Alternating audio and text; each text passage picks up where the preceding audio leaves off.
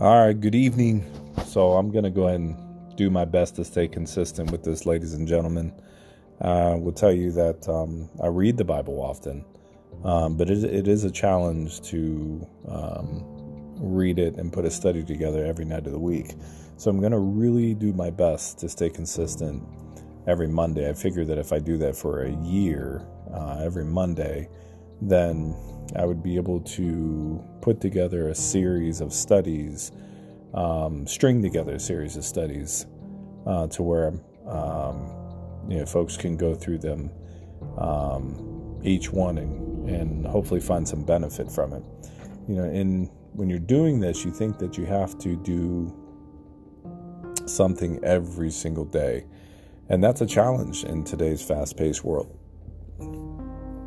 I've slowed down a lot from, coaching my son's baseball, basketball, and football team, and my daughter's team, and working 50 plus hours a week, and being a husband and a dad outside of the sports, and a brother and a friend, and I got a couple good friends that I just haven't visited recently, and I would really like to go see them, and it's tough, but you got to make time. You can't make excuses, let's put it this way: you can make excuses, but you can't make time, right? So we need to figure another way, another avenue to make time, because life is short, and after these last 6 months of around maybe a little bit more than 6 months of burying my sister, my brother, and then my wife's dad, reality sets in. That life is short. Be thankful for today. Tomorrow's never promised. Be a light today. Don't just be thankful for today, but impact somebody. Smile at them.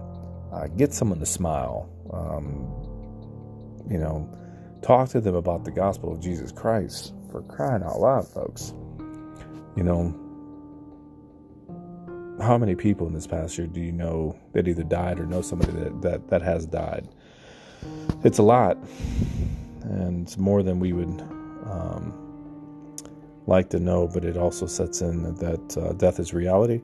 It is a part of life, and so while we're here on this planet, we should be sharing, number one, the truth of the gospel, that salvation is extended to anybody on this planet. God will save everyone that He intended to save. Amen. And we don't know who they are, so we can easily look at somebody and say that there's no way that person is saved. And yet the thief on the cross that looked at Jesus and said, "Remember me, Lord." And Jesus simply told him that on this day you will be with me in paradise. For whoever shall call on the name of Christ shall be saved. Here's the key to that. Most people will not cry out for God. Most people will not believe that Jesus is the Messiah. Most people will not even care to know the name of Jesus Christ. And that's what the Bible teaches us. So I'm going to actually start in a study on Genesis, the book of Genesis, which is the book of beginnings, the first book of 66 books in the Bible. And we're going to make our way through the book of Genesis. So Genesis chapter 1, I'm starting at verse 11. I might backtrack a little bit, but this is just something I read about 6 o'clock this morning. And I was going to share it, but I found out that I didn't record it. So I forgot to hit the record button and went to jibber jabber and never recorded it. So after 20 minutes of that, I just said, you know what, I'll try again tonight. So here we are. It's Monday. Let's pray. We'll open up in prayer, and then we'll go ahead and get started in the study. So please block out all distractions. I mean, they're going to be waiting for you after this. There's distractions tomorrow. They'll be there the next day. I promise you that. All right. Block them out and stay focused on God's word today. Lend an ear and listen. close your eyes, relax, and listen to the Word of God. Let's pray. Father God in heaven, Lord, we are so thankful for this opportunity to come to you in an obedient manner, in a humble manner, searching the Scriptures to get an understanding of what your Word can teach us, can give us a new golden spiritual nugget to be able to share with somebody else, not just for ourselves, but to share it with somebody. This world is in such need, it's in such chaos, such turmoil, such confusion. And your word is the only thing that remains true and without mistake. Father, we are so thankful that we get the opportunity to pray to you, to talk to you. You're our Father in heaven, and we get to actually have a conversation with you. Yeah, you don't reply back to us. That's okay. But we can read your word and find answers to our questions through your scripture. Father, thank you for the Bible. Thank you for our lives. Thank you for our health. Thank you for this day. Thank you for our families. Thank you for everything that you do to provide for us, because we know that it is you that sustains us and keeps us from the evil one. Father, protect us and guide us. Have your hand on us, and just most importantly, help us to share the truth of the gospel. We love you and thank you. In our Lord's name we pray. Amen. All right, so here we go. Genesis chapter 1, starting in verse 11. And I had talked about in a few studies about the Reformers. And the Reformers, when they interpretate the Bible, they use a historical, literal, grammatical interpretation. I'm not going to get too much in depth with that. And if you find time, look into what the Reformers did. You see, when Martin Luther broke away from Catholicism, they had a works gospel. So if you died or had a family member that died, in order to get them out, you had to pay money to get them out of purgatory. It was kind of a place that was in between hell and heaven. And if you paid money, then you could get them out, which is obviously false. And Martin Luther, after he continued to study scripture, and he would bring these questions up to the teachers, and they would just kind of boot him. You know, he was a monk, and he would just continue to talk to all these different teachers, these other monks, and they were just like, this guy's a troublemaker. He wasn't a troublemaker. He just found out that the Lord had provided understanding, spiritual understanding, as Martin Luther carefully studied scripture. And when he knew it was true, and would ask questions to who, these were people he trusted. This was his brethren, right? His brothers. And when somebody's just talking some bull crap. When you ask him a question, and they simply they lie to you. Sometimes they think they're doing it for your own good, but the reality is, a lie is a lie. And so Martin Luther eventually wrote the 95 Theses, nailed it to the door, and it was sharing the truth of the Bible, that we are saved by grace and not by works. And so when it comes to spiritually understanding the Word, there's something that the Reformers did. They tried to protect the Christianity by coming up with the Westminster Larger Catechism, or the Heidelberg Catechism, and they came up with these different ways of protecting truth of the Bible, and not allowing the works gospel to enter back in. And we can see today that it's not only entered back in, it has taken over most of the churches. And we ask ourselves, what do we do in the midst of so many that have fallen away? We simply read the Word, stay obedient to Christ, and ask Him for direction and to intervene. That's what we do. So we're going to get into the parables. And the parables were one thing that the Reformers talked about, that they would not use parables or search out Scripture and find parables.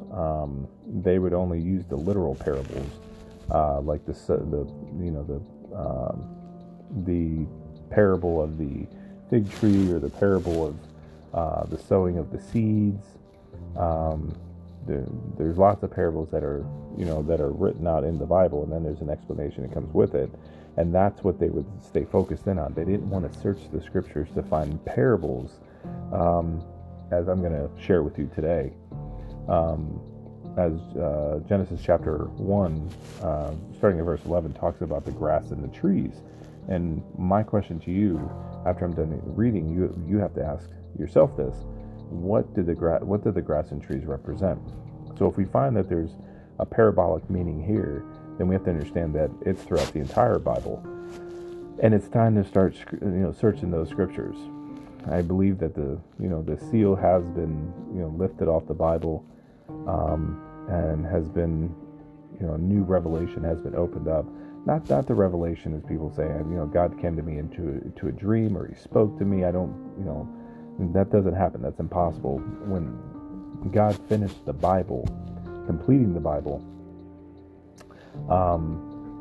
there was no more dreams after that. There's no more speaking in tongues. None of these things are happening anymore, because if we're able to have some kind of new power to do something that's outside of the Bible, then we're adding to the Word.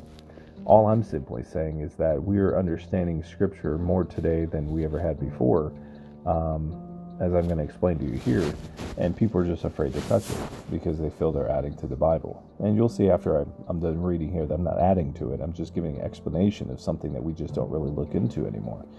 We don't search the Scriptures as we should.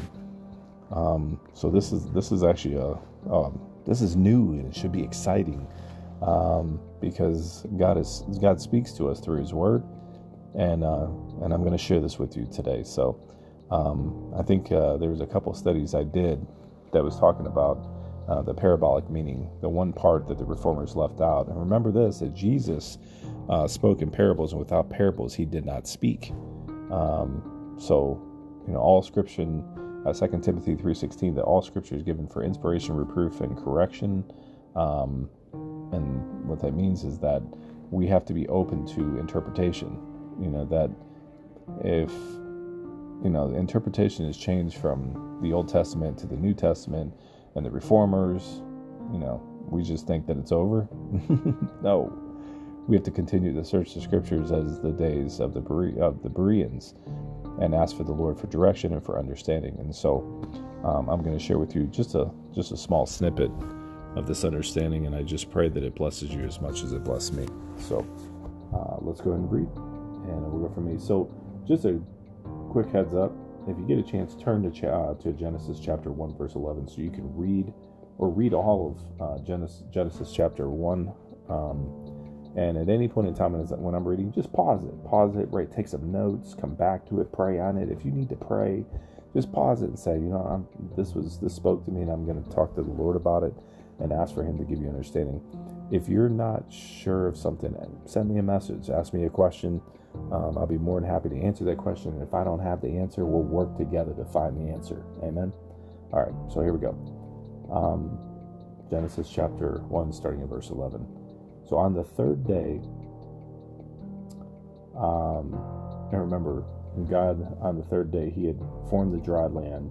And in verse 11, God says, "Let the earth bring forth grass, the herb yielding seed, and the fruit tree yielding fruit after his kind, whose seed is in itself upon the earth." And it was so. Now see, God is creating grass and fruit trees on the third day. These are plants that have seeds in them. Now, focusing on the grass, if you let it grow, and if you're in Northeast Ohio, you'll understand this. We don't really have the luxury that many others in a warmer climate have to cut the grass daily. Sometimes when it rains for a long time, and we have to wait till it stops raining. But if you allow it to grow, it eventually will yield seed pods and release them into the air to grow more grass. Now, spiritually speaking, Satan's goal is to kind of like be the lawnmower and continue to cut the grass down so it doesn't produce more seed. So it doesn't produce good seed. So, what is this a picture of? It's a picture of mankind. And I'll continue to read, and you'll get more understanding as I'm reading. But listen, and if you have to rewind and come back to where we're at, do so. So, some that are saved, there's a picture of grass and trees that produce fruit, and some of the trees produce fruit, and some actually don't produce fruit. The same as some of the grass is scorched, and some is not scorched. So that's just a picture of some that are saved and some that are unsaved. So if you turn with me to Romans chapter 11, and I'll just give you a couple references here, or write this down and go back to it if you want to. But Romans chapter 11 says that we are grafted into an olive tree. Psalms 92 tells us that we are like a palm tree. He mentions that we are like cedar trees, or we're like fig trees. And when you carefully study the Bible, you can see that they are all spiritual pictures of mankind. If you turn to 1 Peter chapter 1 verse 24, for all flesh is as the grass. So it's telling us in this picture that all flesh is of grass. Or turn to Revelation chapter 9 verse 4, and we read there that it was commanded that they should not hurt the grass of the earth, neither any green thing, nor any tree, but only those men which have not the seal of God on their foreheads. So they're talking about grass and trees here as a representation of mankind, and sounds like the elect, obviously, here. And then it says, that they should not hurt the grass of the earth, neither any green thing or any tree, but only those men which have not the seal of God on their foreheads. Kind of seems odd. You hear lots of times when people will say, I read the Bible, but I just don't understand it. Stay with me here. This particular grass and tree is a representation of the true believers. Now, environmentalists, they don't read the Bible, understand it, but they would read something like this and say, see, that's literal grass, and those are literal trees, and we need to protect the planet and pass a bunch of laws and stop, people from cutting down trees and all that other stuff. But folks, I'm here to tell you that the earth has an expiration date. Yes, we should take care of the planet. We shouldn't litter. We shouldn't do those things because it's just not the right thing to do. But I assure you, God is not referring to the grass here or the trees as literal grass or literal trees. But to prove my point even further, look at Psalms chapter 1, where we read, Blessed is the man that walketh not in the counsel of the ungodly, nor stands in the way of the sinners, nor sits in the seats of the scornful, but his delight is in the law of the Lord, and in his law doth he meditate day and night. And he shall, now get this, he shall be like a tree planted by the rivers of water, that brings forth his fruit in his season. His leaf also shall not wither, and whatsoever he does shall prosper. The ungodly, however, are not so, but are like the chaff the wind drives away.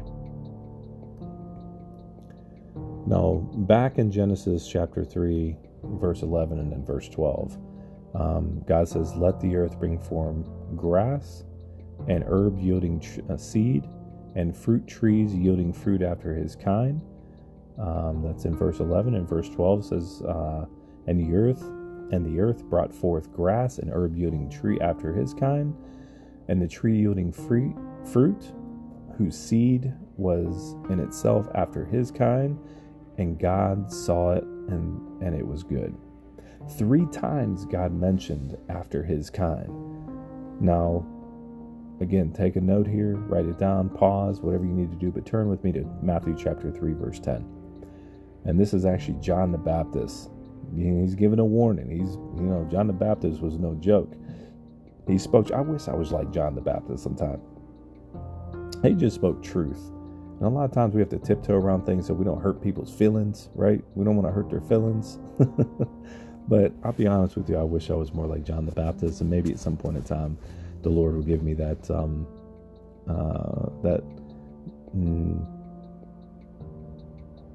not desire, but I guess fearlessness to be like John the Baptist.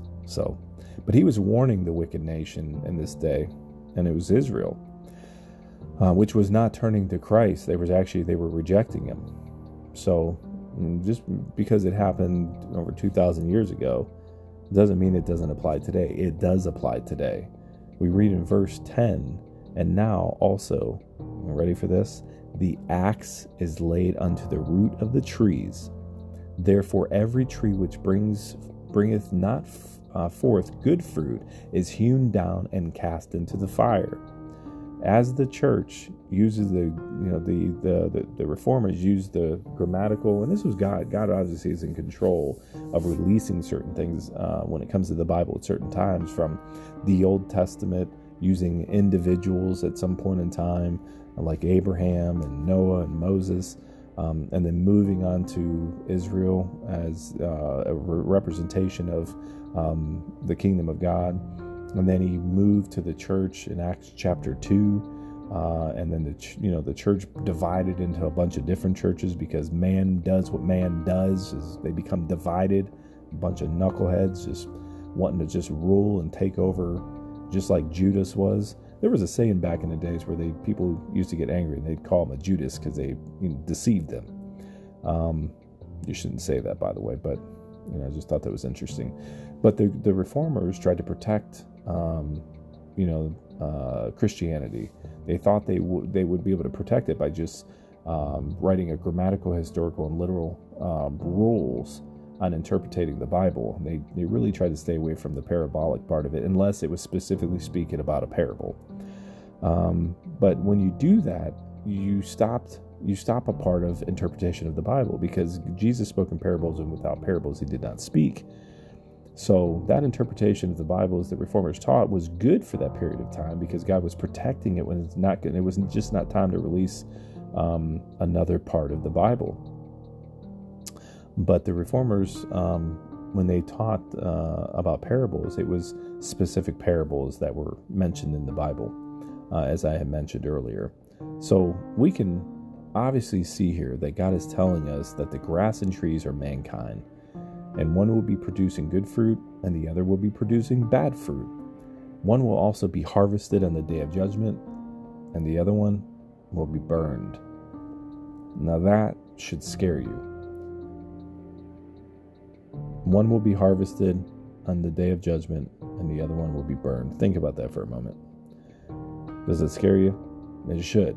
It scares me still.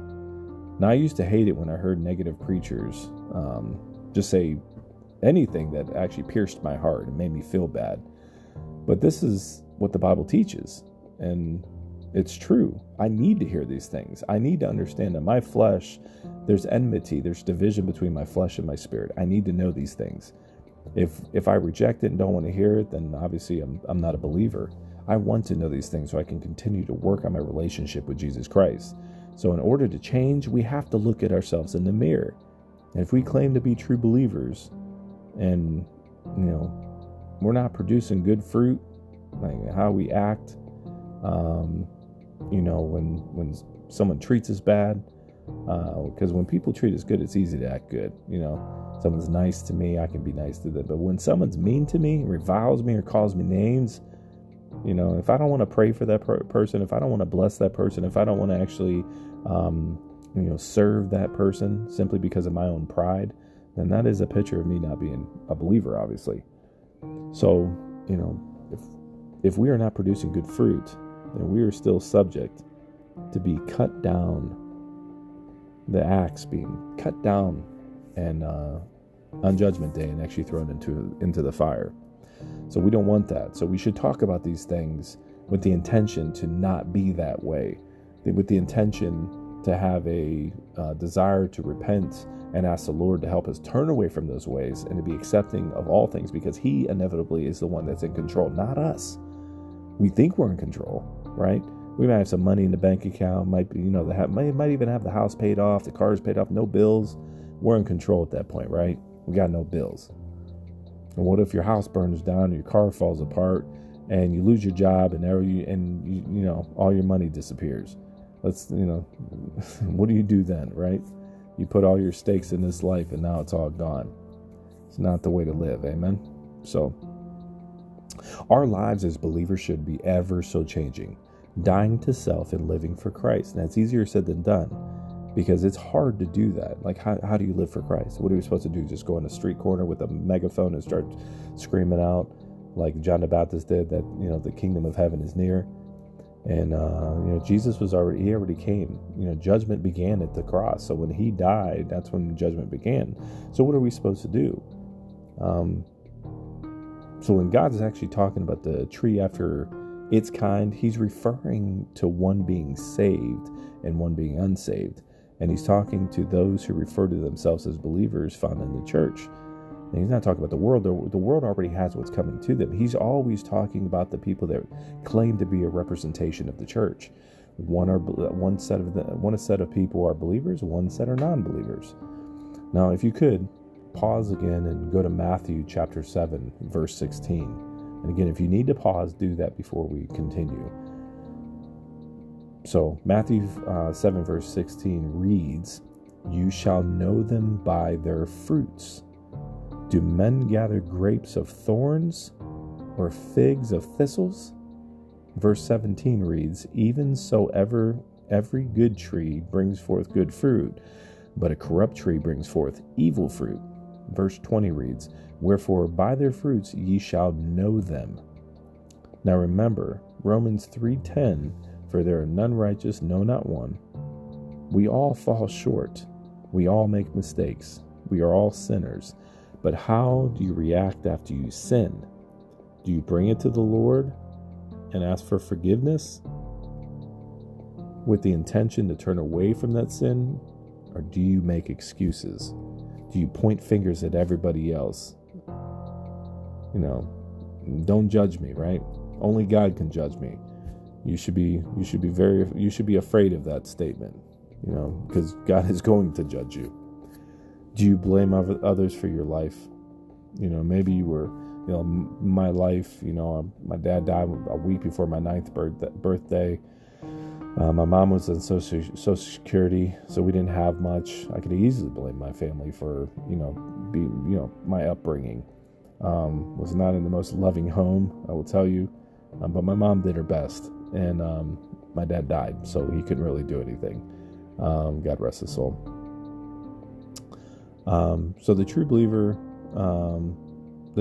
on good days and bad days will be reading the Bible and staying in prayer, asking for the Lord for direction, and slowly they will be changing and becoming more Christ-like.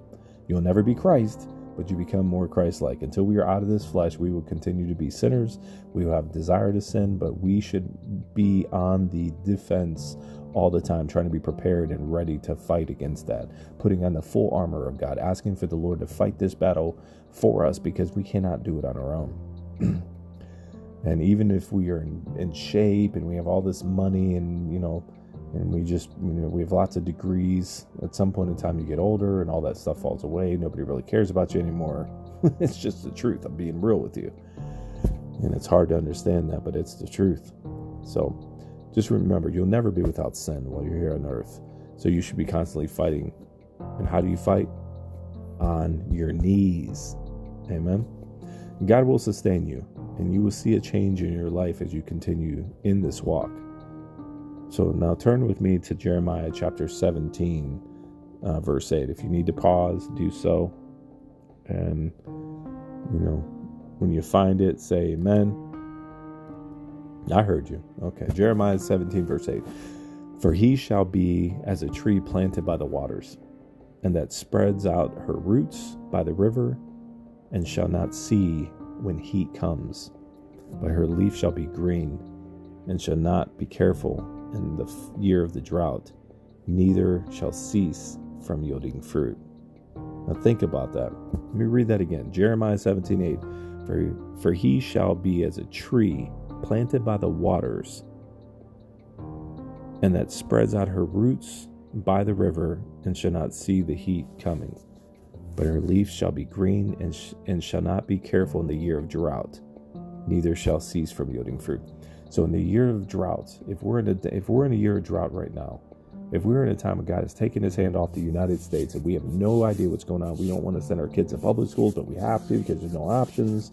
We know they're teaching transgender stuff in the schools, and they're teaching that Our kids, when they're young, it's okay to be a boy or be a girl, whatever you want to be. It's okay not to listen to your parents. Everybody's vaccinating, and then they're recalling vaccinations, and they haven't even been tested on animals. And you're a bad person if you don't take a vaccination. You're a bad person if you don't accept all these people. Look, I don't accept anybody. How about that? I'm not going to, I won't discriminate. I don't accept nobody because we're all sinners. At the end of the day, it's God who's going to be accepting. Amen. God is going to be the one accepting and rejecting. So no matter how many rules and regulations and all these things that we think that we might be able to come up with as lawmakers in the United States Congress and the Senate and the President of the United States, they are going to all have to stand before the judgment seat of Jesus Christ. And he's going to say one or two things. Good and faithful servant, enter into the kingdom of heaven. Or he's going to say, I never knew you. Go take your part in the lake of fire. We obviously see how people, by their actions, that those individuals, black, white, Hispanic, it don't matter where they come from. God doesn't see color on the day of judgment. He sees the heart. Where is your heart? Do you look at people in an evil way, or do you accept them for who they are? Do you look at the poor and say, you know what? I'll look at that person just the same as I'll look at somebody that is prosperous. We look at all these, billionaires and millionaires and people driving around these sports cars. Elon Musk, the richest man in the world. God allowed him to have all that stuff, but he also, allowed us the true believers, the ability to see that that's temporary. That Elon Musk is going to get old and die at some point in time. King Solomon said this one time, vanity, vanity, all is vanity. All the money he had, everything he said he knew was going to go to his children, which they were going to actually spoil it and ruin it. King David had a son that was plotted at one point in time to kill him. So when we live in this life and we just look to our families and our fortune or whatever we have, it's all going to rust away. It's all going to, you can't take any of it with you. But those that are like Jeremiah 17:8, the elect that's like Jeremiah 17:8, the grass of the vineyard and the trees that are planted by the waters, that spreads out her roots by the rivers and shall not see the heat coming. It's not even going to affect them. But the leaf shall be green, no matter how crazy the world gets, and shall not be careful in the day of drought, neither shall cease from yielding fruit. So I pray that you can be that believer as you go out into the world tomorrow and just have a smile on your face, affecting people. If you don't even know how to witness to somebody, share love with somebody. Tell somebody, hey, thank you. Smile. Hey, do you know who Jesus Christ is? No, let me tell you about him. Don't be afraid. We are in the time, in a day and age, where we should be spreading the gospel more today than ever before. We can't sit idle-minded, just in a place with four walls. I'm not talking about the churches or at home. I'm saying get out. There's a lot of people that are in need, and God always uses his people. He used them in the Old Testament. He used them in the New Testament. He used them in the church age. He'll use them after the church age. But if you heed the call and you are willing to be a light, you can change somebody's life. You can, by God's will, God can breathe life into that person that you're witnessing to, and you can literally see them come from being a dead person walking to becoming alive with Jesus Christ. How wonderful is that? I can't express it any more than that. So I hope that you can see here that reading the Bible, even if you don't understand it, if you slowly read it and ask for the Lord to give you wisdom and understanding, he will give you the truth of what the true meaning means, what the meaning of the word is a representation of. And here we can understand that the grass and the trees yielding good fruit is a representation of God's elect. Amen. Thank you for sharing the word with me today. Let's close in prayer, and I pray that your light in this dark world, it's going to continue to get darker. Might as well stop. If God is calling on your heart, stop goofing around. Get serious. Get a good leather Bible. Get a good Bible with a good leather binder or good leather cover, and start reading it, highlighting, taking notes. Start in the book of Genesis, and as the Lord leads you in different parts of the Bible, just accept it and be thankful. Let's pray. Heavenly Father, Lord, thank you for this opportunity to share the truth of your word with those listening.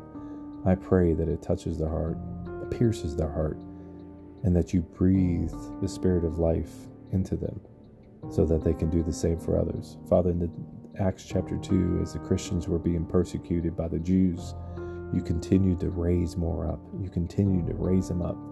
And as we look to each other as brethren and sisterin, encouraging each other with love and a remembrance of what you did for us, help us to continue to do that. And we just pray that there's a new fire that just continues. Thank you for your word, and thank you for your understanding, Father. We pray you're with us as we go out into this world to witness for the kingdom of God. Thank you, Jesus. Amen.